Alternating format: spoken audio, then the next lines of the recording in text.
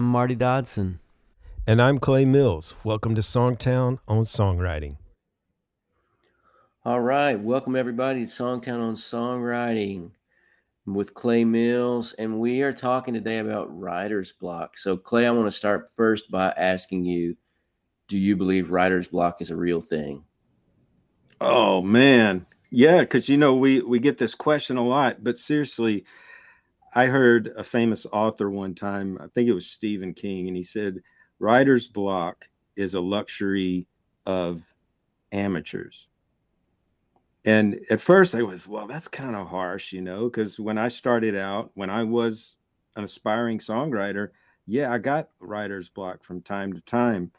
And a good friend of mine, Rory Burke, was one of the first really good songwriters that I got a chance to write with years ago when I started out. And he told me, he's like, writer's block is, there's no such thing as writer's block.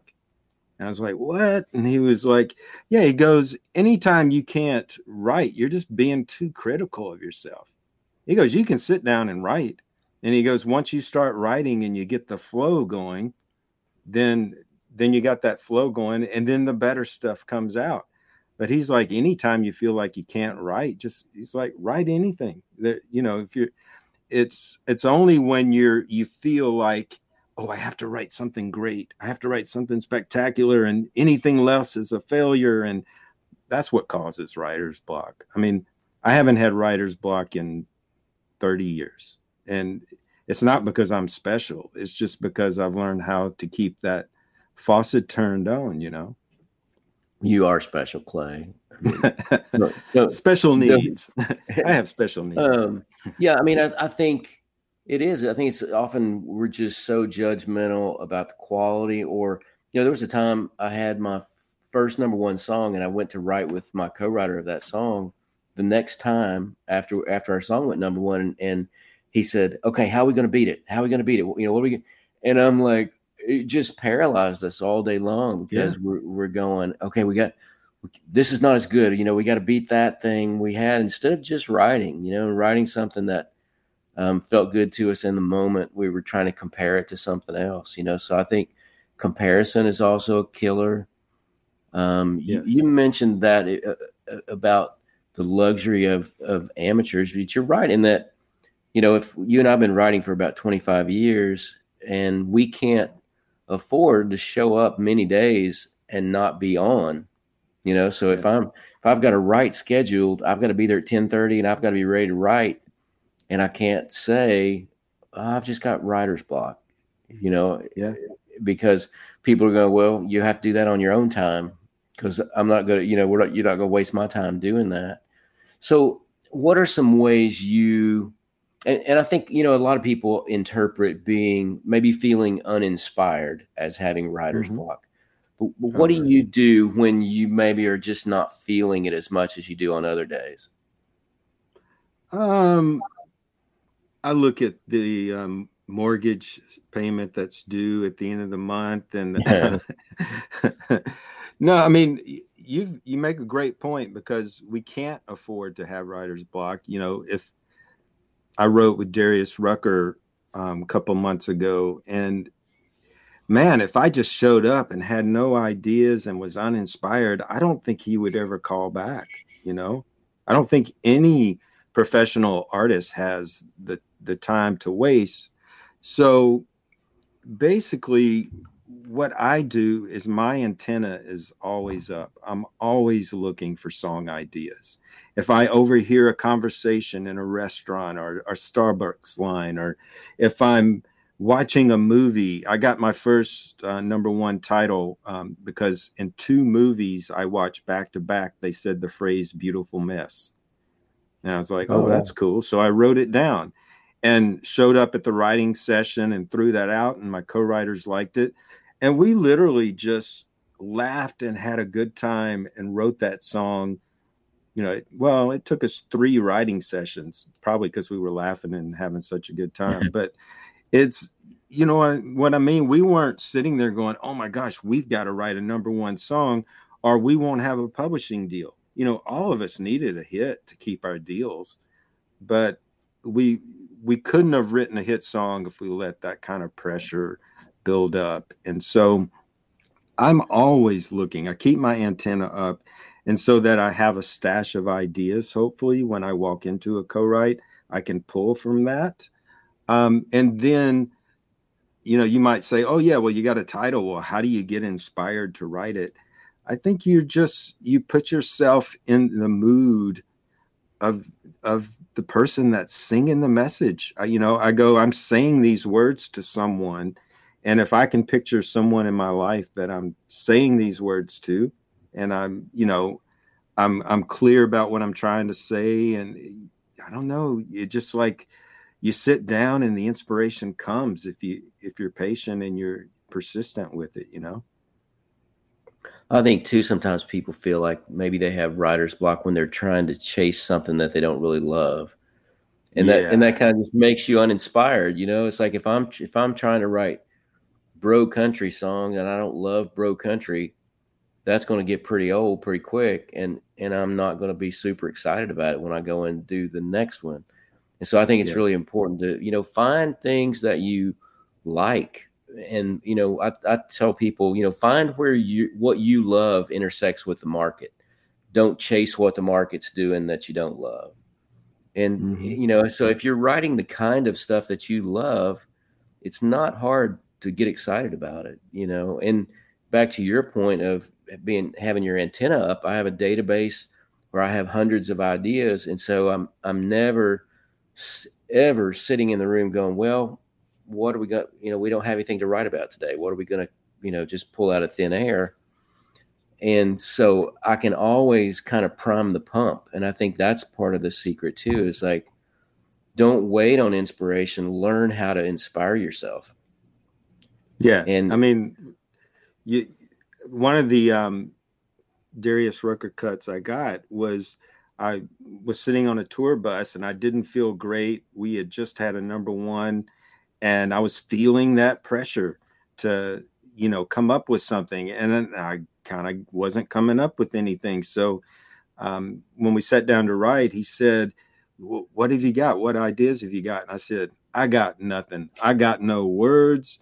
And as soon as I said that, I, for some reason, went to my guitar and started playing and singing. I got nothing, no magic words to stop you leaving.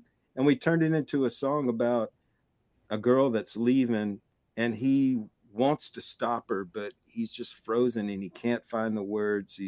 And turned it into his next single, and that's what I mean. Inspiration, if you have your antenna up, inspiration is everywhere. And so I took the desperation of, shoot, I'm on a bus with a hit artist and I don't have an idea that I'm jazzed about. And I took that desperation and turned it into a song about a guy that didn't have the words to stop this girl from leaving. And that was all about desperation the singer was feeling. So it's just about staying in the moment and listening to the conversation around you and writing. Yeah, you pull that out by the skin of your teeth, it sounds like. I know. Thank you, Lord. But yeah, if each individual, if you can figure out what inspires you, if it, for some people, like for me, if I read something that I've never heard it said that way, it inspires me. I go, wow, that's really a cool way to say that thing.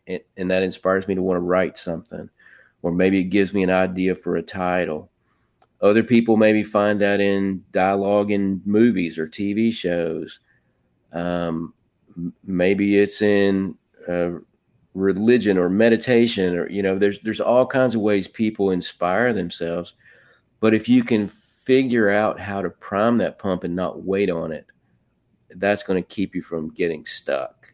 If you can drop that judgment piece of, while you're writing, of like, well, is this any good? It's not as good as this other thing or whatever. If you can keep those negative thoughts out, then you can learn to make, you and I teach people, make the muse work for you. You don't work for the muse. And that's kind of how the approach you have to take if you want to be a pro songwriter, because publishers or artists or the people you're writing with are not going to take that excuse of, well, I've just got writer's block. I can't can't do anything today, you know? Yeah. I know. All right. Jack Timpson said that he and Glenn Fry from the Eagles would sit down at Glenn's house in the living room, light a candle, and invite the Muse to join them because they were going to get to work, and they knew the Muse would show up. And so I think if you're positive like that and you're not waiting on the Muse to show up, if you're not waiting on inspiration, then inspiration will come and find you. Yeah, absolutely. Well, I hope that was helpful. Maybe there's some things we talked about that next time you feel stuck or you feel like you have writer's block, you can turn to some of those ideas and get yourself re-inspired and back on track. But a lot of that, I think, can just be done with preparation. You know, don't show up at a co-write with nothing. You know, even if you're not feeling inspired, you can go read a bunch of quotes about life and come up with ideas about songs you could write about life. So there's always something you can do, whether or not you're feeling it.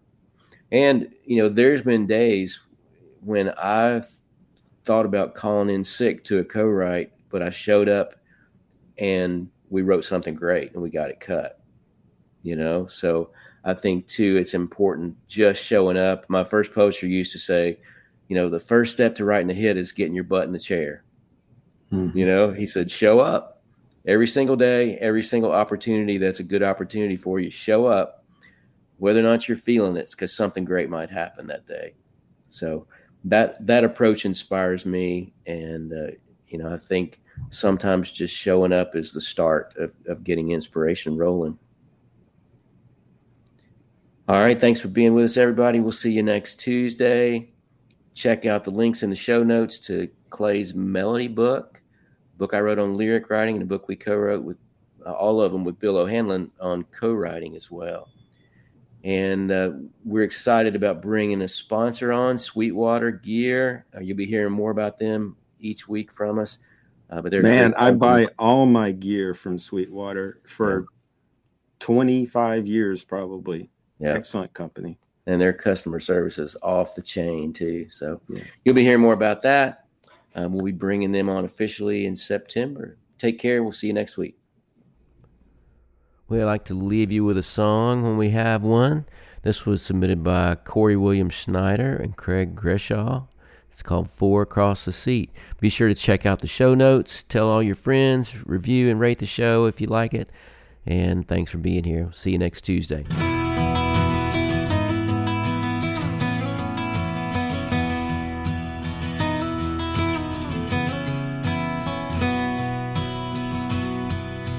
Pile in a beat-up truck, driving around with nowhere to be.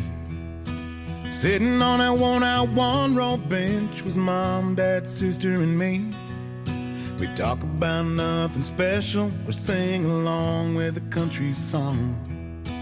All our troubles disappeared when Daddy turned that engine on. Where has that simple life gone? Give me one more chance to relive that memory, back to a time, to a place when life was so carefree. Give me one more chance to relive that memory. I'd give anything. I'd give anything to sit four across the seat.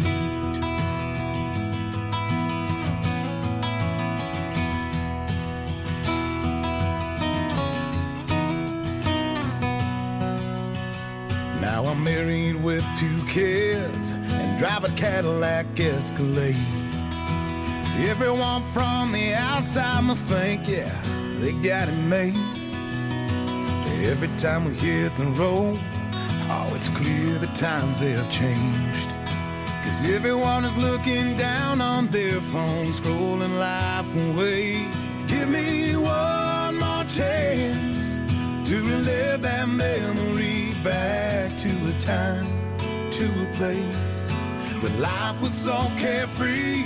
Give me one more chance to relive that memory. I'd give anything. I'd give anything to sit for across the sea.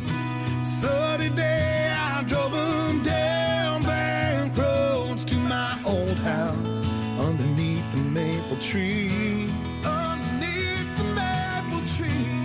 In the barn there was Daddy's truck that I fixed up and got running right last week. Yeah, yeah. I got one more chance to relive that memory, back to a time, to a place when life was so carefree. I got one more chance to relive that memory. I got everything, everything. I got everything, 'cause we're four across the sea. Four across the sea. Yeah, yeah. Four across the sea.